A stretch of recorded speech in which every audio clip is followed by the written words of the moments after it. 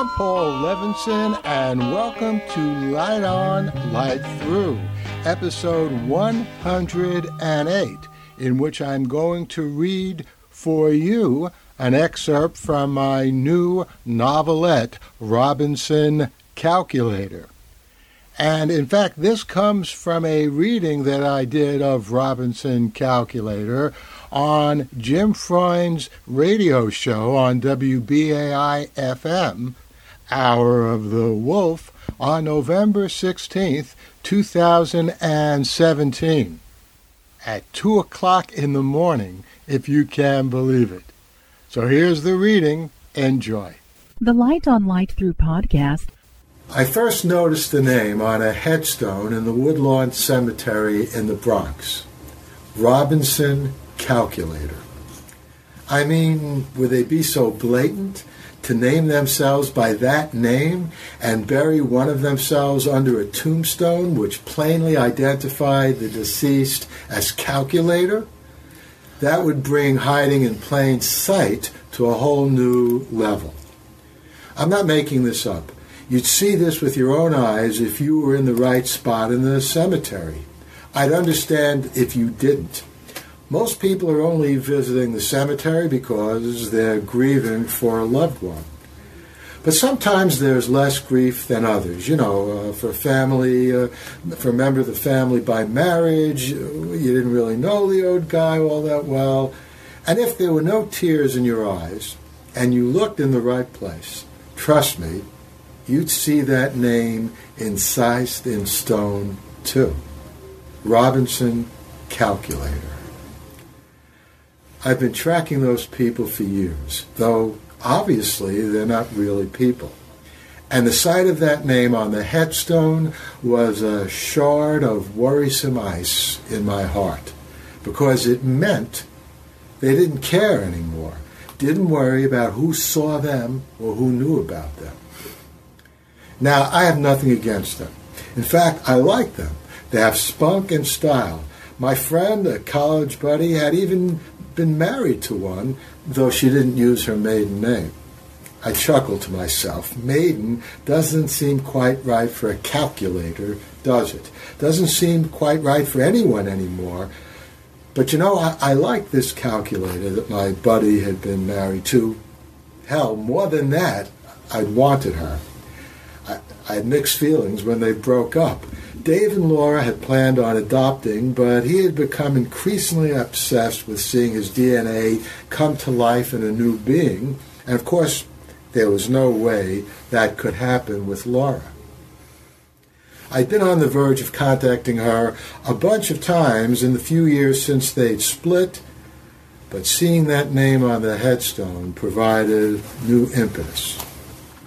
Now, just to be clear, I know that people have all kinds of last names derived from real objects, and I don't think for a minute that the holders of names derived from objects are endowed with the physical properties of their names. I mean, no one looked for gold or water when they saw Barry Goldwater, though for all I knew he sported a gold ring or watch, and his body was certainly whatever percent water like all human beings. Hey, there was a girl by the name of Samantha Sugar in my high school bio class, and I didn't think she was literally sweet, though she did have a sweet smile when she wanted to show it, and a sweet ass, too, in those cotton jeans. But the calculators, they was something else. The name apparently originated in Europe as far back as the golem and the real automata that preceded the mythical golem by centuries. Heron of ancient Alexandria constructed automata far earlier, though there is no surviving evidence that he called them calculator as a last name or called them anything at all. And anyway, they mostly had only one name back then, right? But the calculators, they were different. Whenever they originated, they started life as a family, a big family with aunts and uncles as well as parents and children. And the family grew. I texted Laura Calculator. "How are you doing?" "Watching Battlestar Galactica," she replied. "Never gets old." figured. How about lunch in the next few days? Blue Ribbon Sushi on Sullivan Street? I knew she lived in the village and worked at home. I also knew Dave, her former husband, hated sushi, and she loved it. Sure, she replied. How does Thursday work for you? I ordered the big orange clam, and she ordered the sweet ebi. We talked for a few minutes about inconsequential things. Then she took my hand. I'm not yet ready for anything more than friendship, she said. Okay, I said. I know you're the kind of guy who thinks if she doesn't want my dick, she doesn't want my soul, but... My mouth hung open. I filled it with a piece of clam. I guess that's what they mean by spunk. Do you think I have a soul? She shifted focus. I mean, seriously. What, in a religious sense? I sipped some sencha tea, grateful for the change of topic. I'm not sure I know what that means. If it's something that God breathed into us, well, I guess I'm agnostic. If it's just a word for what my brain contains, then sure, I think you're my mental equal. I wouldn't think you were any different from me at all. In fact, if your name were not Calculator, she said. Yeah, I said. Why do you use it? It's the law, Laura replied. I laughed. What law would that be? Most people don't even know you exist. Common law, Laura said. It goes back centuries. Ah, okay, I said. It's some kind of profound, deeply embedded custom. She gave me a look. I don't know if I'd call it profound. She bit into one of the crunchy fried shells of her shrimp, which had been served to her so quickly that its appearance on our table almost seemed surreptitious. But it's an important custom, I said. She nodded and crunched away. Who came up with it? Was it imposed on you? I asked her.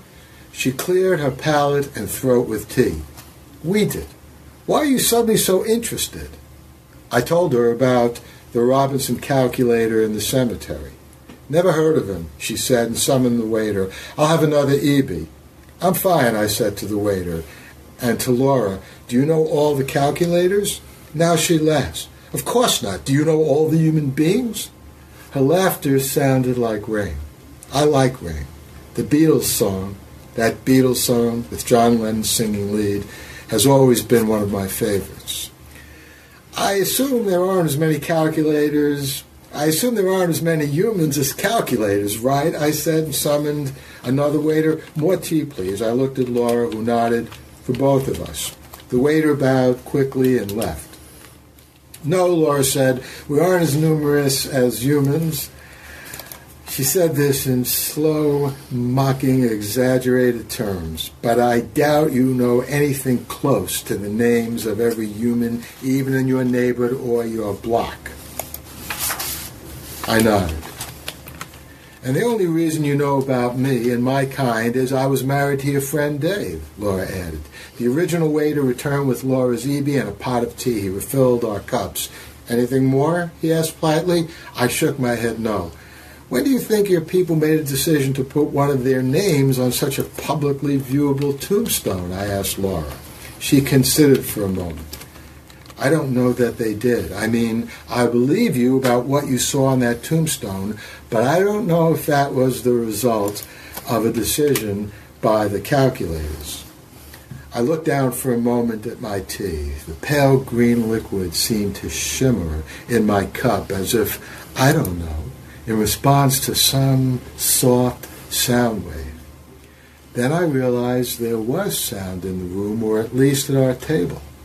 Laura was singing, and somehow she was singing all the parts to the song, all the harmony, so softly that only I could hear.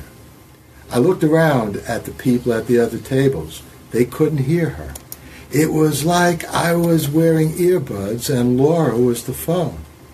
It was beautiful. B.J. Thomas's Rock and Roll Lullaby. And Laura was singing it just for me. My father had loved that song, especially those Blossom and Beach Boy harmonies. He'd sung more than half of those harmonies as we walked the beach on the bay side of Cape Cod. I know I never told Laura about that. I doubt I even told Dave. Laura smiled at me and stopped singing. I researched you, she said. After I texted you about lunch? No, after the first time I met you when I was still with Dave, she replied. Now I smiled. She was very distracted. You think we human beings put the name Calculator on that headstone, I asked her. I wanted to stay focused. Laura sucked on her ebi sushi, her eyes closed in appreciation. Sha-na-na-na-na-na-na-na-na, it'll be alright. She obviously didn't want to discuss this. I sipped my tea. She sang a little more. Then she suddenly said, it all became public in the 1920s. It all began to change with RUR. Carol Capek's play, Rossum's Universal Robots? Yeah, Laura said. That's when robots first entered our popular culture in a big way. It got Asimov going, it got Data going, it got humans, it got Westworld, everything else follows from Capek.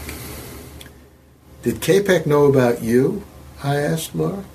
About the calculators? I don't know. I wasn't alive back then. It occurred to me that I did not know anything about calculator lifespans. How exactly old are you, I mean? She squeezed my hand. I had touched her hand before and knew it was warm, but for some reason I was a little surprised by its warmth anyway. I enjoyed this, she said, and suddenly stood. How much do I owe you? She fished for her credit card. The waiter had yet to bring the bill. On me, I said, but I hope I didn't offend you with anything I said.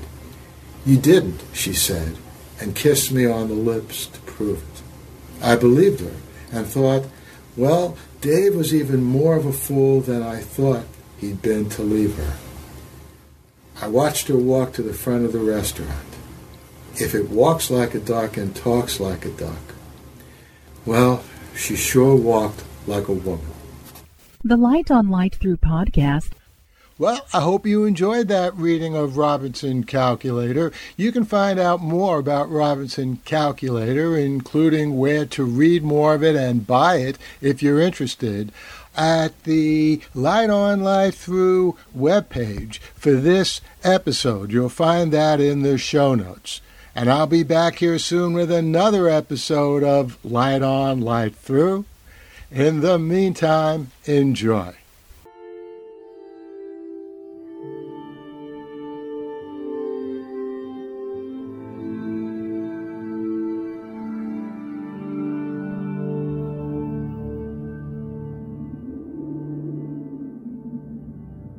Athens, 2042 AD. She ripped the paper in half, then ripped the halves, then ripped what was left again into bits and pieces of history that could have been.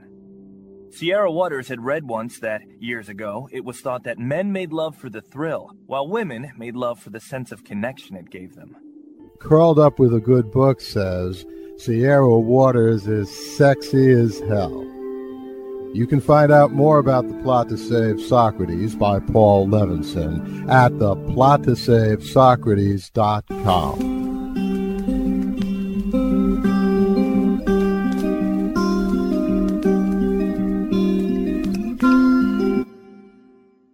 Paul Levinson's Silk Code, about an ancient biotech war raging on in secret for centuries.